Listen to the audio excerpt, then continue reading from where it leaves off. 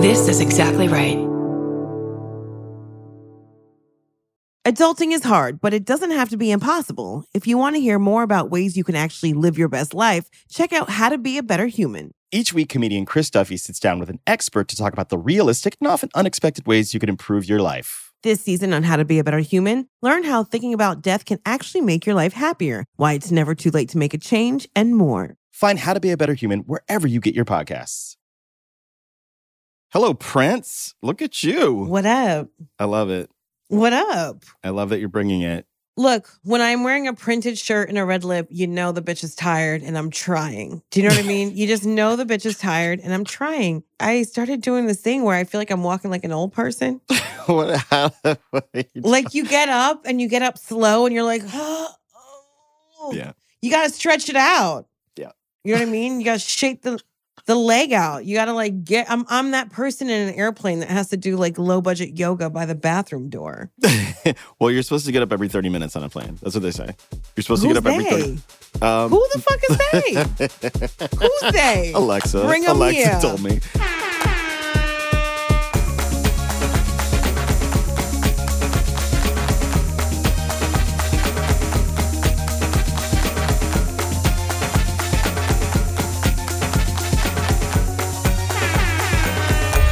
I think the vacation starts, even if it's a work trip, when you're packing. Try to have fun packing because it's so annoying. Who has Sometimes fun packing? I go to Target and I get a fresh pair of panties. I'm just like, ooh, baby, who am I going to be with this high-waisted control top thong? Did you know you can get a high top thong? That's where it's at. Because I've never been able to find my belly button when I sit down since the third grade. I did not know. And so a high top control thong.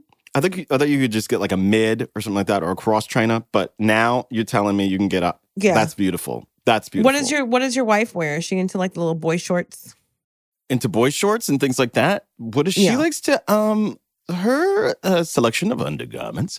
Why do you always turn into jingle jangle when we talk about something personal? I'm trying to be better. Okay, great. I'm trying. Great. I love this for us. I went to Les Gens Provocateurs for her and got her some really good stuff last Christmas. And I think it's really kind of like, it's definitely nudged the canoe. And nudge the canoe? Does that mean make your dick hard? What is nudging the canoe? I'm not from Texas. I'm from Jersey. Nudge the canoe just means push things in a direction to my liking. What are we pushing and where? I don't know. I'm just kidding. I'm at the point in my life where like, yes, do we really need underwear? Like if you're going to wear something short, okay. But at that point, the bike shorts should just hang out and make it a look. But like, yeah. This is why I kind of had to mute Lizzo on Instagram because... What'd she do? I love Lizzo. Okay. I love Lizzo and I love her body positivity. But when I open up my phone in public and I'm looking at Instagram, sometimes it's just Lizzo's ass clapping. Like a standing ovation at the Oscars. Just clap, clap, clap, clap, clap. And it's not that I don't love it. I do, but I can't do it in public. And I don't have that thing that makes your phone dark so people can't see it. No, you just out here. Just broadcasting. I'm just out here willing to. I'm vintage, honey. Yeah. I'm vintage. Look over her shoulder on a plane. Okay. Broadcasting my business, meanwhile broadcasting her business. It's a lot of amazing, charged like flesh going on. And I'm like, okay, what are these feelings? You know what I mean? I've never Am I wrong? I love a booty that will swallow you whole. That's the best. I think we found the name for this episode. A booty that will swallow you whole. Truly. Just like... Oh my gosh. It's so fun to clap your butt. And I'm just saying, like, as an expression of... it's a celebratory expression. Do you know what I mean? Like... Truly a celebratory expression. In episode 1 of a great show I like to call Survival of the Thickest. Heard of it. Starring me, Michelle Buteau. All 8 episodes now on Netflix. I twerk in episode 1. Yes. I can't remember if you twerk on a wall. Do you twerk on a wall? I put my hands on the ground and my feet on the wall. Yeah, you twerk on the wall. And so I wall twerk. That's beautiful. It's very fun. That was such a funny scene. That whole thing that happens at the beginning when you just get wild. You have the wild night out with my man. Oh my God. What's his name? Hugh Moore. Yes, Hugh Moore. Love Hugh Moore. Same. Hugh Moore. Same. Hugh Moore and more. That was so special. Oh my God. Do you ever have those nights? Do you ever have those nights where you're just like, I didn't mean to get drunk, but here we are? Yes. I mean, not now because you have kids and a really cute wife with cute underwear. But do you remember back in the Disney? Oh God. I don't even know if you have you ever, because I've never seen you drunk. And I talk about this all the time. You say this all the time. You've never seen me drunk. So I hide and I drink and I hide. And no one will see me. I'm on a rooftop. Leave me alone. Yes, I've been wasted, okay, in New York City. I have debated taking the garbage train home, okay? It's been that late before. And I'm that wasted, Michelle. For people that don't live in New York or haven't visited New York, when you're on the subway at a certain hour, you're like, oh my God, what's taking this train so long? And all of a sudden a train, you see like lights coming and you're like, oh shit, it's here. But it's not. It's just a train full of garbage. It's not even like a subway. It's just like a caboose full of like New York City, disgusting, vintage, international, up all night garbage. And you're just like, should I hop on? This is my only chance to go somewhere. You don't know where it goes. It's like, no, bitch, you're not running from the law. Please don't do that. You're not a ghost in the movie Ghost. So stop. Don't do it. Oscar the Grouch is the conductor. He's waving you on. He's like, what you waiting for? I make all the stops. It is giving Emmy Award-winning Sesame Place realness when you see the garbage train. You're just like, garbage is a G word. It's the letter of the day. Clap, clap. What's the letter? What's the letter? What's the letter of the day? Oh my God, we've been overdosed. We've been served too much Sesame Street in this life. You know what? And I feel like there's never enough Sesame Street. Also, I was watching Sesame Street in Holland, the Dutch Sesame Street. What's that like? And God, what color is Big Bird? I think Big Bird is like blue or purple. No. Big Bird is pretty... Everybody in the comments, please tell us what color Big Bird is. But I'm pretty sure in these United States of America, Big Bird is canary yellow. Of course, he's amarillo. Okay. In America. Right. But in Holland, I think he's blue or purple. I'm getting an indigo vibe. I'm remembering that. No, I don't. I hate that. I hate that for them. I feel like they're being deprived. I know. And that's so sad. I know. That's so sad. Is yellow an offensive color in Holland? I don't know. No, actually, yellow is wasn't yellow like one of the most popular colors in mental institutions? I didn't know that. Like it's supposed to keep you calm. Yeah. I vaguely remember my parents having this argument when I was little when they were painting the kitchen. My dad wanted every room yellow. And my mom just started blurting very emotional facts. And I was like, what? Can I just get a peanut butter and jelly sandwich with no crust? It's the letter of the day. The things we remember. The letter of the day. What's the letter? Do you remember watching your parents argue, not all the time, but at least one or two times and be like, I want to jump in there. Are they okay? Mom's really got this. Why is dad being a dick? Or can you just wrap it up so I can go somewhere? Absolutely. There was always a threshold that they never crossed. Oh, wow. When they fought, and they did fight, but it was more it was spats that didn't last for days. It was just mom and dad got at it about something. Right. She needed him to do something. He didn't do it. Yeah. And he's like, bap, bap, bap, bap. And then it was like, bap, bap, bap, let's get it up. Did they ever raise their voices to each other in front of y'all? Oh, of course. It's hard not to argue in front of three kids. It's damn, they're always here. They're always here. We're always listening to the levels and listening for trouble in the house. That's what you do. Yeah. Yeah, they would argue in front of us. It was just a war of words and nothing more than that, which was great. I wish that's how they were with us. But wow. Jordan, how did that make you feel? How did it make me feel? I mean, I know they love on each other. I think it's a beautiful thing. I also have thought, I've been in therapy about it and basically have decided and come to the conclusion that they had certain deep and abiding fears of raising Black children in Texas in the 19-whenevers. And it was just really tough for them because they were going from segregation to the suburbs.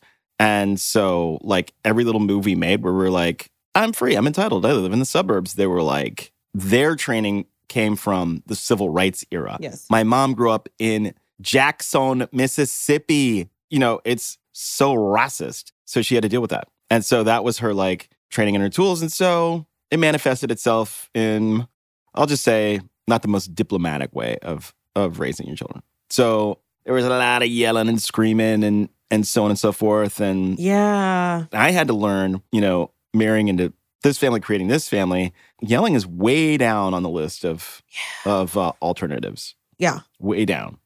Although I will say, I know we're doing good because you always just need to look at other parents. Mm-hmm. We were in the Berkshires and we saw these parents get threatened by their children, like physically. Wait, the parents threaten the children or the children threaten the parents? Oh, the children, they threatened the parents. That's how it went. See, we were up there. Let me back up. We went up there because we get a free place up there because her mom's lovely and she was babysitting the kids while we went to dinner in town in Hudson, New York. I won't put you on blast, Hudson, New York. Now, Hudson, New York is basically if Bushwick tilted on its side and slid into upstate New York. That's basically it. LOL. Do the research, everyone. So it attracts hipsters like me. It's sad. Aging hipsters like myself. So we go into this restaurant, which was like, small plate, this and that, like just freshly produced with the humble hands of people that went to Oberlin, whatever. That's our vibe. We love that. So we go in there. There's only one or two places left. So we pick this little table and it's next to this family. And we're like, we just escaped a family, but here we are. Now, I overhear the dad say, we're going to be here for 90 minutes and there will be no iPad.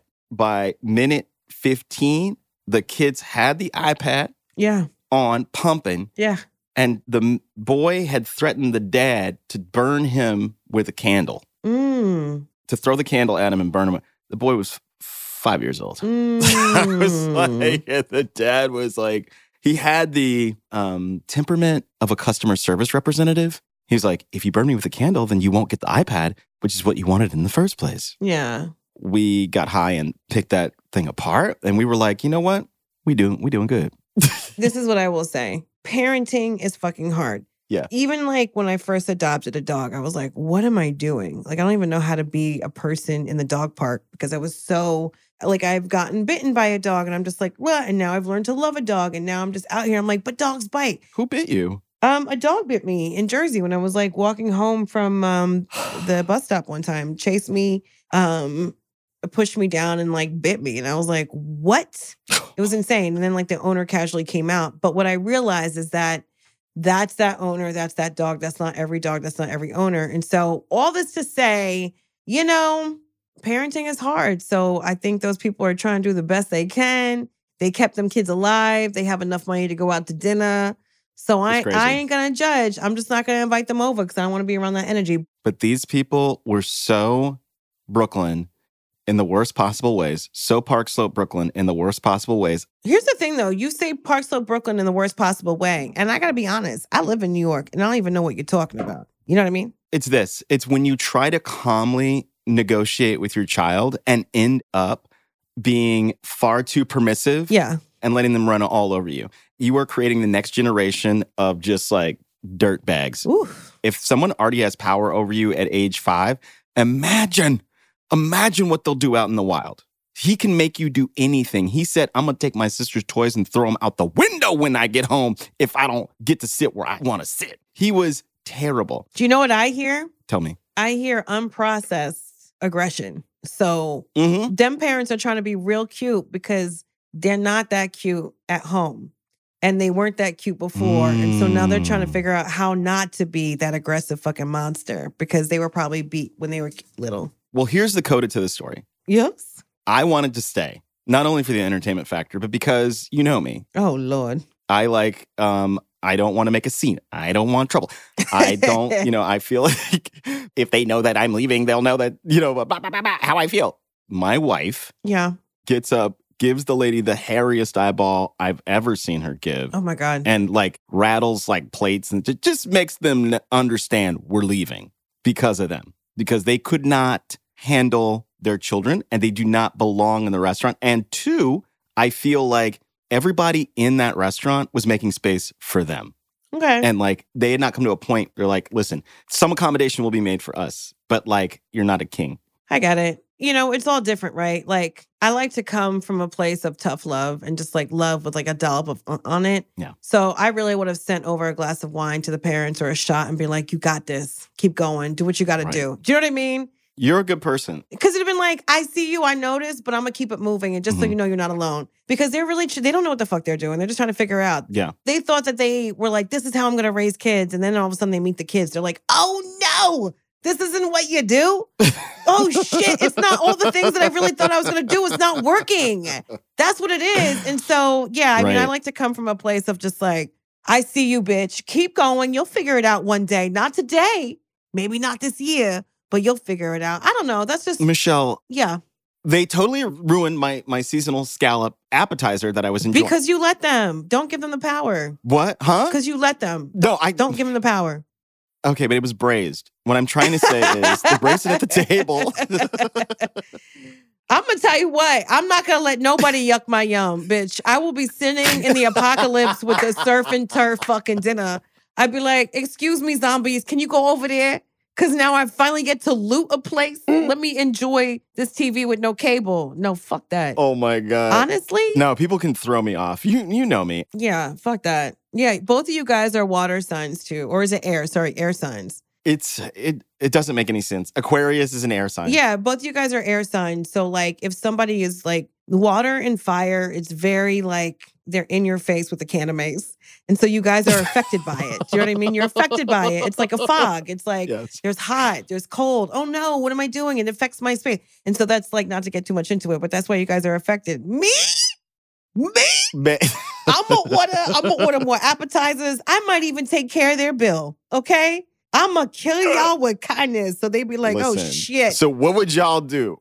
I want to hear from the audience. What would y'all do in this situation? It's adulting at its finest. And it's like, you're trying to be an adult and then you're judging people that are also trying to adult. Well, we do like to do that. That is one thing me and wifey like to do is what we call people watch. And when we people watch, really, we're just talking shit about people on a bench. I know. You guys are judgy. I've met you. Listen, just kidding. I'm just kidding. You guys, I just need to like move on because we could talk about, this is circles. This is like pure unadulterated circle jerk talk. Like I can just go back and forth.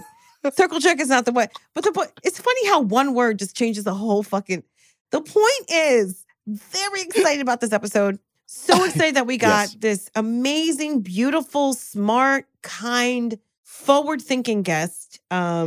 She is a writer, a showrunner, a producer. She has worked on The Carmichael Show and My Name is Earl and New Girl and a bunch of other stuff. She also, my most favorite thing she works on, though, she is the showrunner for my show, Survival of the Thickest. Available on Netflix right now.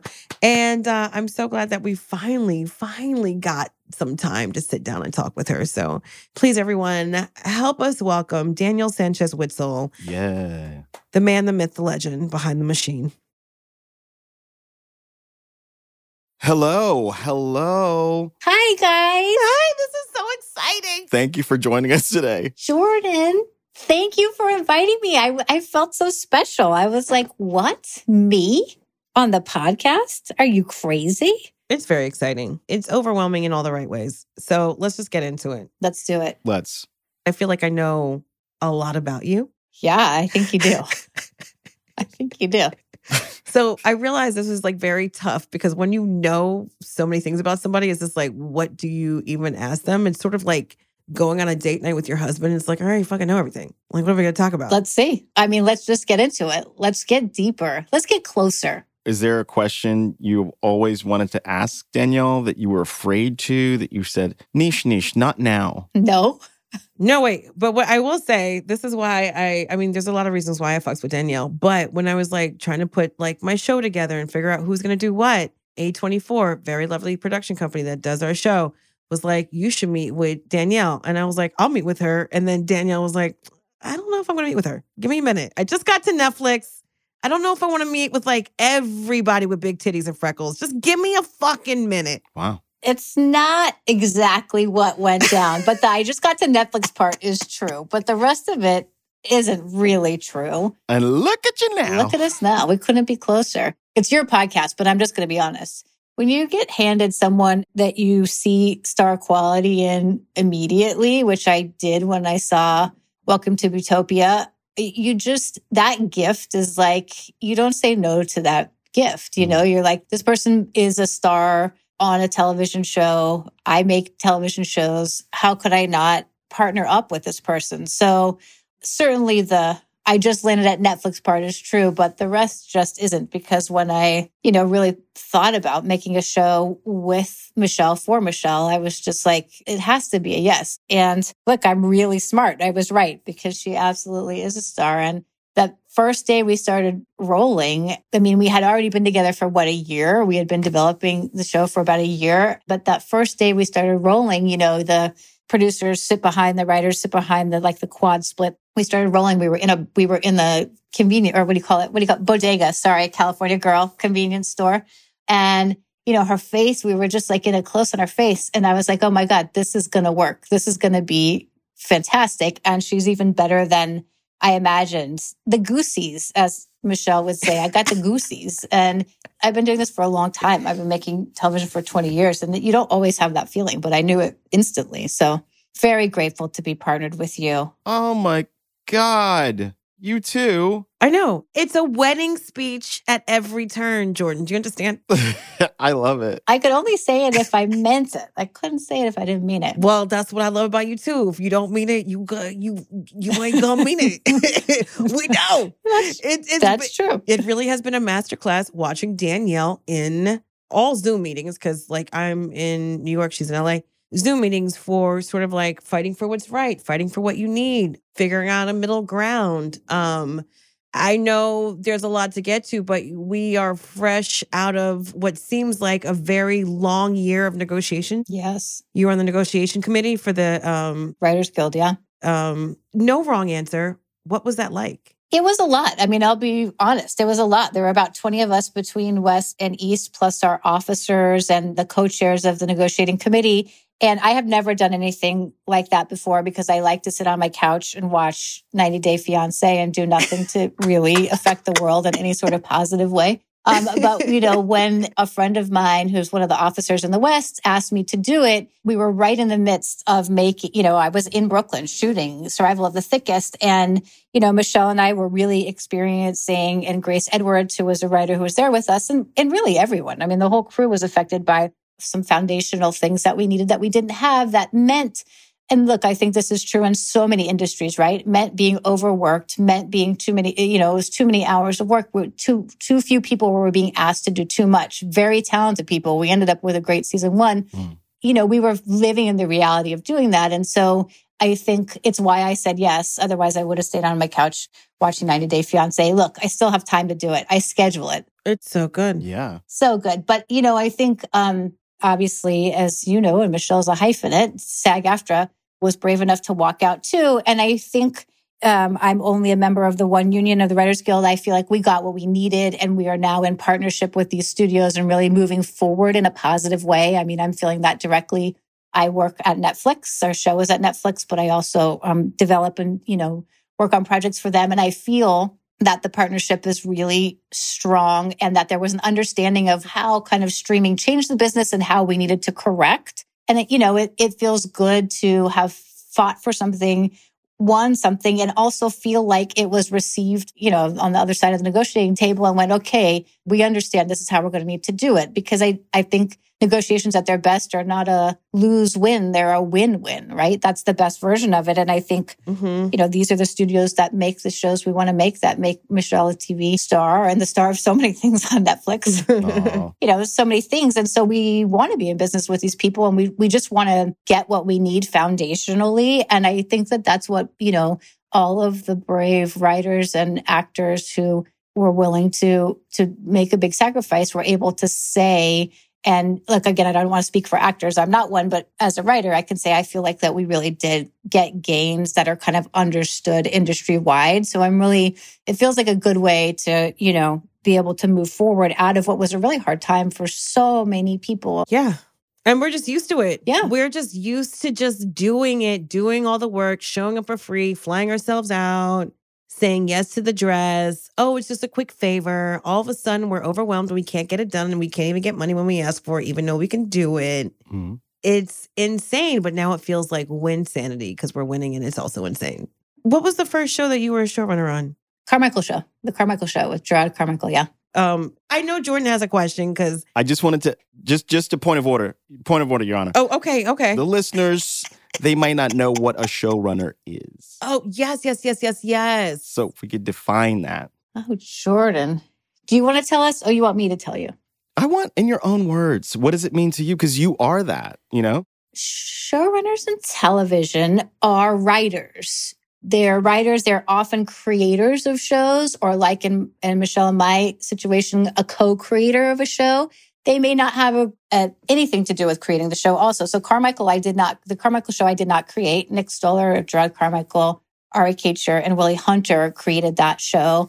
And I was hired after a pilot was shot. But basically the showrunner is going to be like the head writer, but not people might know that term from like SNL. You know, it's the person who's going to ultimately be in charge of the show, be in charge of pre-production when you're coming up with stories and you're working with writers, be in charge of production when you're working with crews and, you know, all these talented, you know, department heads and directors to actually make the show, and gonna run posts, be in charge in post when you're working with talented editors. And so it's the person that is kind of ultimately someone has to make decisions. Those decisions might be influenced by a creator star like Michelle is. And so you're making those, you know, decisions in concert with someone who is the engine of the show, whose show it really is. Carmichael was Gerard Carmichael's show. I was there, loved it, so proud of what we did, but always recognized that was his show. And Survival of the Thickest is Michelle Buteau's show. That is Michelle Buteau's show. I am a big part of it. I'm so proud to be a big part of it. But showrunning, you are the writer who is leading the whole process.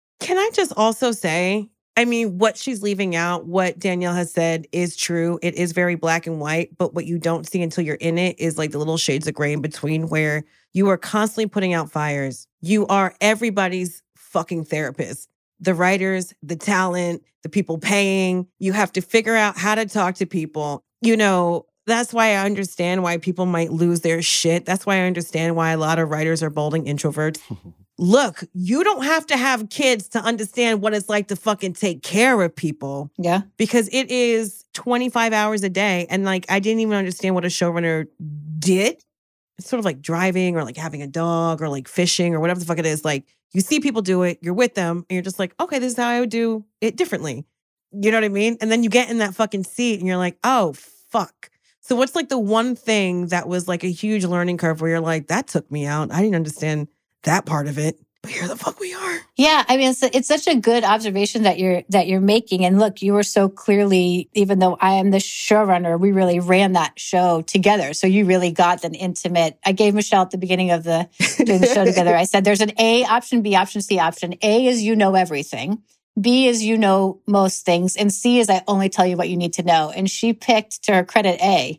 We rode with A, which for her knowing everything. So she really, you know, we really were, you know, to give Michelle credit, doing this in concert together. But I think the thing that's crazy is, so I'm a career comedy writer. Not that drama writers necessarily are going to have better leadership skills, but I will say comedy writers don't necessarily have good leadership skills, right? It's not what gets you in the door. It's not what gets you hired in shows. You do not have to, you know, like, it's not a requirement of the job to be really great at the job, to be great at it, because you spend a whole career being on staff. So like most shows have somewhere in the neighborhood of 10 writers, you know, or that, at least in broadcast, that's how we used to do it. And, you know, and it's so like you're there, you're coming up with stories and you're, you know, you're pitching jokes and you're like, that's what your whole focus is. And then all of a sudden someone hands you a show and the next day you were in charge of everything. And I think, to answer your question, the first difference I felt, so you're usually at a round table, like literally a round shaped table in the writer's room, just so you can see everybody, and that's what it is. And so you're used to being,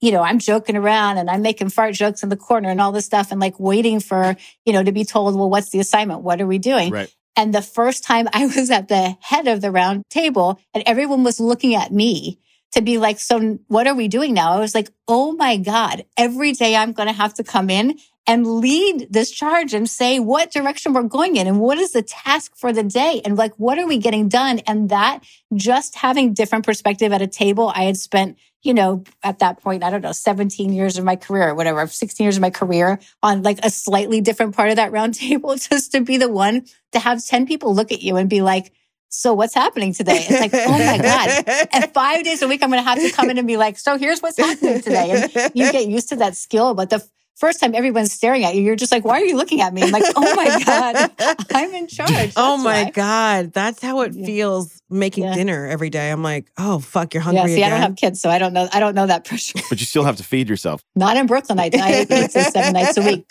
So here's the question. Do you like to end the day early? Do you like to stay up like a sequestered jury? Like, what do you like to do?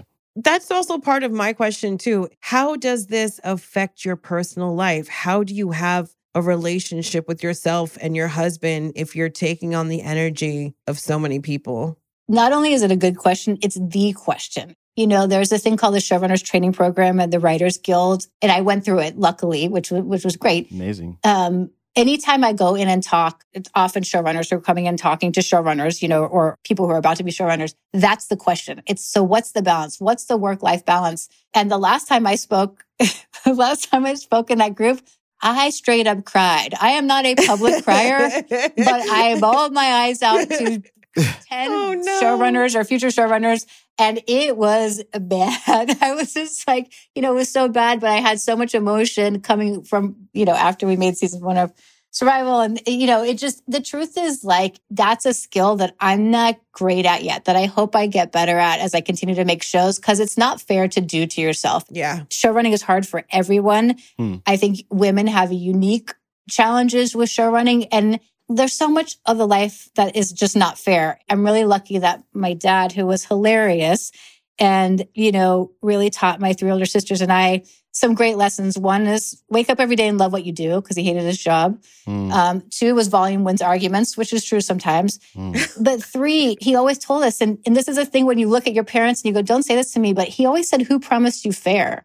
When we were growing up, anytime we said it wasn't fair, it's like, who promised you fair? And it was a great lesson. And look, my mom was so foundational with all of those things too. It was a great lesson to be like, who promised you fair? So when we get into, when we get into situations where you're like, oh, I just want this to like, I just don't want to have to work so hard, or I don't want it to take over my whole life. It's like, there's no fairness with it. You've signed up for this job that is very difficult. There is no set hours to make a show. It's like you have to keep doing the work until it's done. And if you want to do the best version of it, those hours are going to be really, really long. So to be totally honest, I haven't figured out the balance exactly right, because every time I've run a show, it has completely taken over my life. And like I said, I'm someone who chose not to have kids, not because of the career. It's just not something that my husband and I, at least this far, have decided that we want. We don't like children. No, we love kids, but we have lots of nieces and nephews, and we just, it's not something that we did. So I can't even imagine with kids. I certainly, employed people who have kids and like try and be mindful of it, but it really is very consuming. So I guess my answer is, moving forward, I would like to give myself grace, which I think a lot of us are thinking about in life coming out of COVID. Those of us who are in the business coming out of a long strike, and we're still in it. We're still in the COVID, and the world is just so difficult for so many reasons right now. I would like to give myself some grace. Yeah. Perfection is like a motor, unfortunately, for me. And I want to just tell myself that, like, not that I don't want to put good things out into the world, but that there has to be some sort of balance somewhere. Yeah. You gave me a piece of great, it wasn't even advice. It was just like, I think you were just sharing something. And I was like, yeah. What? I remember like your husband, like when we were writing the show together, he would like get dinner or like give you lunch, just like hand you a bowl or something, or give you like 2 choices. And I'm like, yeah, fuck yeah. He's so supportive. I mean, without that, I don't know. So supportive. Well, yeah, because then I went off to Brooklyn to make Survival the Thickest and was by myself and ate pizza every day. Because I was like, oh, I don't have time or energy to. But that's like a part of it too, right? Like he knows what you need and learns how to take care of you and doesn't like resent you for it. Yeah. I remember you were like, oh, I can't make any more decisions at the end of the day. I was like, yeah, me too. That ding, ding, ding, ding, bitch. That's what it is. There are so many decisions to make every day, because when you are the people who are guiding the show, which Michelle and I are, and again, had Grace Edwards to help us be part of that process, it's like everything. What color is this dress? What are they holding? What is it? Like, there is nothing that isn't. There's amazing, talented. We worked with just the crazy, most talented crew. The best. In Brooklyn. And so they're bringing their own things to the table too, thank God, because we couldn't possibly be in charge of all of that. But there are so many decisions to make. And it starts in the very beginning with the stories and what are the stories that we're going to tell. And it goes all the way to the end of like, what's the song and what's the this and what's the that. And it is a nonstop decision-making extravaganza. Well, that also has a certain amazing and artistic validity, which is just that like it's total commitment. So total artistic and, creative commitment, which to watch it or to describe it, what it felt like was like, when people surf those 100-foot waves in Portugal. It's like every fiber of your being has to be on, focused, locked in. Mm-hmm. And not to say that it's life or death. That's not what making television is. But in America, where the arts are not at all supported, and this is people's creation, of course the stakes are so high. They feel almost like that, And you guys perfectly executed it. And to do that takes your maximum. I could feel it in your voice, what you're saying. So to me, like that's your child. That's your creation. Michelle, you're my child. Oh my goodness. Oh wait, that's not what he meant. No. I meant the show. The show. God. Oh boy.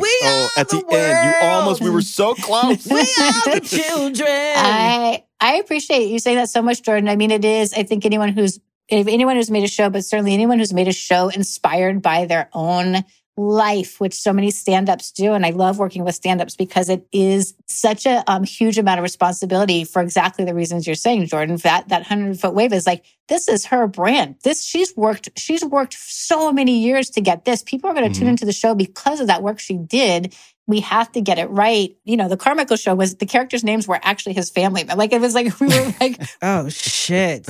I remember 20th being like, is this going to be okay? We're like, Gerard says it is, so I'm assuming everyone's going to be fine with it. But, there's a huge amount of responsibility to get it right. And I think we all feel that. And I appreciate you calling television the arts, because I don't know that a lot of people do call it that, Jordan. I think there's especially comedy, especially the half-hour space. But we certainly are putting stories out into the world and a vibe out into the world that we, are proud of. And lots of people work hard on it to make it happen. From the beginning, when we were like trying to pitch stories and get shit made and done, it's just like the hardest, most awkward conversations I've ever had with my parents have been a scene in a movie or a lyric in a song, or just, when Roseanne Barr kissed her girlfriend at the bar, I said, Mama. Okay, you guys, we got to get to questions. So we have audience members that writing questions about adulting, and we try to answer them, and we're going to let you answer first. And it's very fun and sometimes love it, confusing. First question, caller, what's your name and where are you calling from? Just kidding. They wrote it. Okay. My partner and I just moved in together, and I realized that she doesn't wipe herself after using the bathroom. Oh, dear. When she gets into the shower. Oh. I confronted her about this. Oh, no. I confronted her about this, and she said, it's fine. I'll do it in the shower. I find this so gross. Is this a red flag, or am I overreacting? Ay, Conchita Rivera Rodriguez. Is that, are you calling me to go? Is that how you're referring to me? Yes. It's my turn. Yes. Can I ask questions? Sure. Did it say a 1 or a 2 situation, or it just said bathroom? Did not specify what number was coming out of what hole. Yeah. Just said bathroom, shower. Also, why are you all up in her business to know whether she wiping or not? Sounds like the doors are open. Well, the doors need to be closed. Mm-hmm. I'm an open door peer. What? Sorry to everyone and to my husband. I just don't, it's not always, but like I don't make a huge effort to get it closed. You know what I mean? Yes. Yeah, ajar. But what if is it a number 2? Are you closing? Oh yeah, 1,000%. 1,000%. I mean, I'm not a monster. I just gotta know who I'm dealing with. I'm not a monster. Well.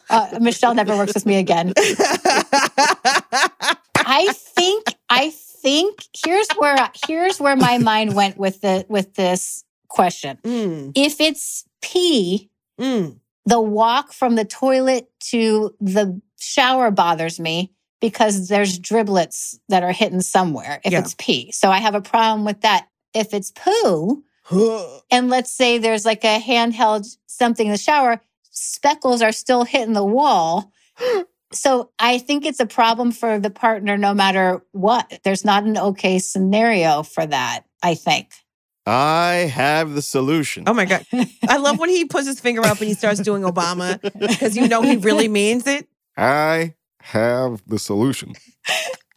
I want to hear it. Okay, so what we're seeing is a problem, but I see an opportunity for a Japanese toilet. Yeah, this is a Toto. You could just get the seat. I got to be honest. I got a Japanese toilet. There's still a remote that needs to happen that you touch. I will say, and this is, and I'm not proud of this, and we might have to edit this out because I'm not sure how comfortable I am sharing. LOL, we'll keep it. Some of the best sex I've had have been with the nastiest motherfuckers. They'll just put their face in anything. So maybe you're having really good sex, but she's not wiping the drops. So what? This is a solo incident in a sea of what? What are the positives that we're getting out of this thing? Let's not judge on one nasty. No, I'm just kidding. Let's not judge on one, like one thing, because if this is that person's only flaw, yeah, I think you live with it because you're doing all right. It's not a red flag. I think you're overreacting a little bit. Yeah. Here's what I do. If this person is a great partner, I wear socks in the bathroom in case there's any driblets. You know what I mean? They don't hit my feet. And now I'm. Yeah. Now you're absorbent. I mean, if everything else is great. I think it's really rude to leave your piss everywhere. Like I could never be married to a man. Men pee around the toilet and shit. I'm like, you got to get it together. Because, I'm not potty training. Yeah. That's disgusting. I don't mind if you don't wipe before you go in the shower, but you got to clean your pee-pee up. That's a red flag for me. Now you're just being inconsiderate. That's the deal breaker. That's the deal breaker. You got to clean your pee-pee up. Okay. Yeah. I often will head right to the shower. Like if I know that sex is on the menu, I head right to the shower just in case and hit all my parts and then I'm ready. Got to get clean to get dirty. Good for you. You know what? We need to eat on a clean plate, Jordan. Thank you for that. What's the next question? Okay, next question. Here we go. Okay. Time is super limited and eating healthy has become tough. Have you ever used one of those food delivery systems where the meal comes portioned and all you have to do is cook it? Any recommendations for how to eat healthy when I get home and I am exhausted? Wow, this is a good ass adulting question. Danielle, I'll let you take this because you know it. Well, I am just going to have to preface by saying I don't know how to cook anything. I am the youngest of 4 girls, and I am Mexican-American. You think all of this adds up to being able to cook. But here's the thing. Our only job growing up was getting straight A's, which, judge away. That might have been problematic already. But my mom did all the at-home stuff, and my dad went to work, and it was that kind of thing. But they both recognized that was a archaic system, and they both overshot to make sure we were independent, fierce women. I say all that, and then I'm the one who didn't have kids. So in case my sisters hear this, they can cook. I can't. They figured it out because they had to feed human beings, and I'm the one who didn't have kids, so I continue to not have to feed human beings.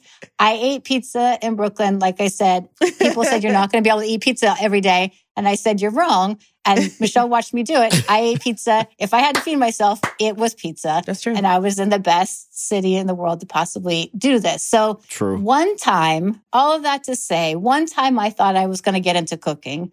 And I ordered Blue Apron, thinking this is going to be right. That's the one that gives you all the ingredients and that had stuff in little bags. And it started with, there was a breakfast recipe that started with in a mini muffin pan. Do I have a mini muffin pan? The whole shit went in the garbage can. I'm not proud of throwing away food, but I took the box and I put it in the trash and I said, I'm not going to purchase a mini muffin pan. It didn't tell me I needed to have anything in my kitchen to make this shit. And so I literally, all that food spoiled and I threw it away. And so it's not for me. Now they have this thing, what's it called? I see it on football. Well, so food delivery already made, I'm in for, because that you put in the microwave. Yes. But there's this thing called Tavala? No thanks. So you have to buy an oven. Nope. This is not an ad for Tavala. No one ever asked me if I wanted a free Tavala. I don't because I don't. But anyway, they send you food but you have to have a special oven and you put it in the special oven. No. And it's... My vagina is the special oven. No. Hey-o. I was born with it. Okay. Next question's the sexy one. How do I approach my wife about potentially playing with my asshole during sex? This is adulting all over. Danielle? I mean, here's the thing. Like, I'm curious how long they've been married, but it doesn't say any of those things. Mm-hmm. I hope if you are in a marriage that the two partners are comfortable enough to say, I want your finger in my ass or whatever the thing is, because you're already having the intimate sex and you decided to be life partners. Yeah. Right. You know, people who like don't fart in front of the other spouse. I'm like, I used to be that. And then I had to stop. I understand it to a degree, but Yeah. I think of forever when I think marriage, right? And I go, I'm not farting forever unless I run into another room. Like that's forever is a long time, you know, and I don't want to give the illusion of like the first 6 years I hung on, but now they just have to, you know what I mean? So I hope for this couple that the intimacy, the fact that they have sex, the fact that they are married can allow for probably, what's the worst that could happen if you say it? Ooh, that grosses me out. Yeah. Probably that's not even going to happen. You know what I mean? It's your partner. I love that sentiment. I also feel like do what Jordan does. Like make sure that the restaurant is clean before we want to go eating. I think a couple of tips could be, I don't know if you guys watch porn, maybe find a video in the porn when that happens. And you're just like, I could be interested in that. Or maybe go to a sex shop and, you know, be like, well, what is this? Because it sounds like you don't necessarily feel comfortable asking for like things for yourself, which I understand, especially like sexual things. You're probably just like happy your life partner wants to do it with you, which is great. Also, Beyonce, what's the name of her? Sasha Fierce is her Alter ego. Yeah. Alter ego. Thank you. I was like, alias? That's not it. Perhaps for you, yourself, you give yourself like, you know, fake it till you make it, like an alter ego. You know, you come up with like this person that doesn't mind asking for things if that makes you feel more comfortable. Definitely. Also start small. This is your booty hole. You don't have to be a hero. Jordan. Love it. That's a new magnet. Yeah. Ask for things for your butthole. I feel like, you know, also this is what vacations are for, you know, like going away. Okay. Interesting. Yeah. Birthdays, anniversaries. A special occasion. Yeah. Look, occasion, maybe like rent a hotel room, a nice hotel room for the night, something like that. So the anniversary thing made me think, so my parents I said my dad's very funny. He passed away in 2015. My mom is still with us and also very funny. Apparently when they were young, they said their 50th wedding anniversary, my mom was going to do something for my dad. They were going to make something happen, right? Oh. Well, they made 50 years. And my dad died shortly thereafter. We had kind of heard this joke, you know, over the years. And we all have our guess of what the thing was.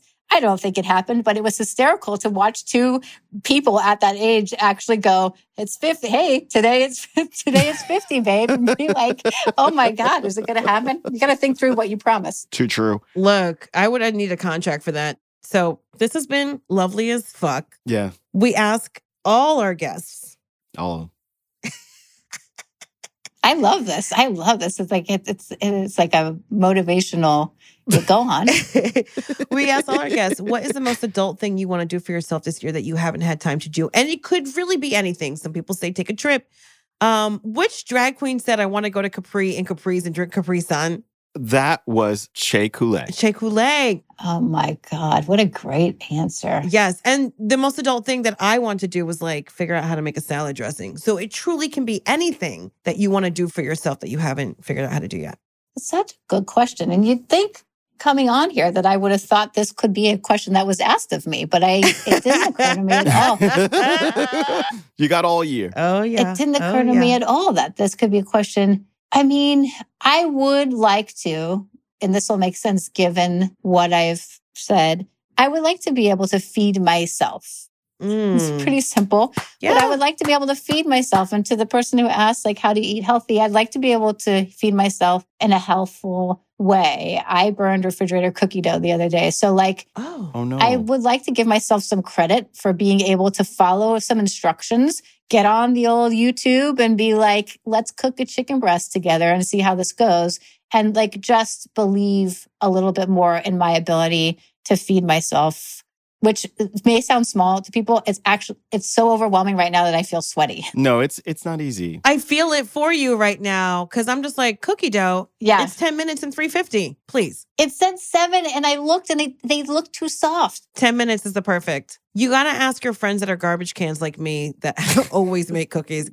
I just want to say, you might not be able to feed yourself, but you have fed our souls, and we appreciate that. Oh my Jordan, God, Carlos.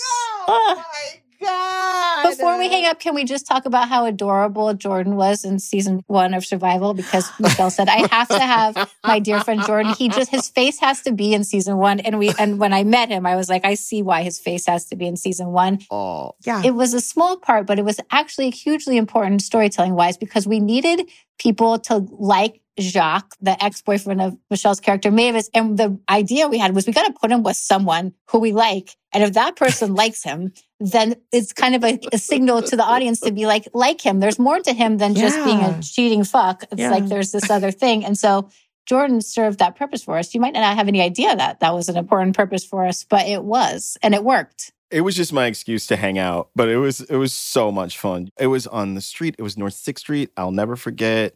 Williamsburg. It's a beautiful day. The light was just right. It was a wonderful afternoon. It was wonderful. Yeah. As a comedian, you're like, ooh, a day of work. I get to support my friend. I'm in this show. I get a little notch on IMDb. You know what I mean? But like, now that I could see how the sausage and the cookie dough is made and the bigger picture, I'm like, look at these beautiful Black men that are not being arrested, you know, that are educated, that are wild, that are funny, that are dressed well, that are friends, that are not in competition with each other, that are not on like Love and Hip Hop, that are not like serving the buffoonery that like a bunch of like basic cable wants to serve us, that they think that that's what we are. And so I was like, oh my God, looking at it, editing it, looking at it on a big screen, watching people watch it on an airplane. I'm just like, this is fucking beautiful.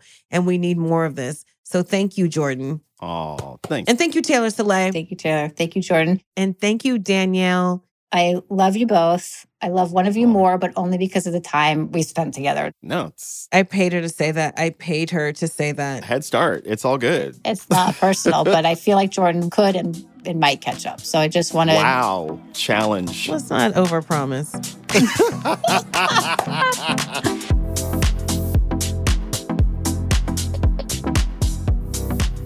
Friend. Oh my gosh. Yeah. Yeah. Can you imagine working with that all day long for like a whole year? It's pretty good. Oh, I mean, I see it. You are the company you keep, whether it's friends or business. So keep some good ass company. Yeah, do that. Do that for yourself. Surround yourself. And that's something that I really admire in you, Oh. is that you're very fastidious with the company you keep. What's that mean? You know I'm from Jersey. That Come on now. What in the jeopardy is going on? it just means you're very careful with who you choose to hang around. And I just picked a big word. I'm sorry. No, you like to. You're married to a teacher. You guys, that's like your love language. Oh my God. We were like tripping over a word yesterday, which was such a beautiful word. And we're like, look at us knowing this word. What was the word? Aporia. Aporia is the introduction of doubt into an argument. And we both knew it. And we were like, oh my God, I fucking love you. You guys deserve each other. Holy shit. Oh my God. Oh my God. What? No, it's nice to be around couples that definitely work. Well, you know, we try. We gotta go in for maintenance every couple months. You know how it is. But it's like, we definitely are. We're making it happen. I am very proud of you. It is fun sitting down with a showrunner, especially being both of us being multi-hyphenates. Because a showrunner, you're doing 17 things while you have this passion for this one thing, which is like creating. And then also television, of course. And so it's really, really fun to find like-minded people, even if we didn't grow up in the same era, to like still love on like these special moments in TV shows that sort of like influenced and affected like our lives, our happiest and our saddest moments, And so I'm just like, it was a real good hang. It was a cool hang, man. It all felt like 5 minutes. Yeah, it was a great hang. She's hella funny. I get it. I see the chems between you. And the best metaphor is the 100-foot wave. I'm like, that's the best metaphor for y'all both. Like, you're just doing it, carving it up. Yes. And making it look easy. But here we are. Yes. Here we are. Oh my goodness. I'm excited. I also have a date night tonight with my husband, so I got to get out of here. We're going to go to a Knicks game, but I'm not going to get high because I don't know how to be high in public. So that's fair. Wish me luck. Okay. Yeah. That's great. Are you going to be on Celebrity Row? I think so. Yes.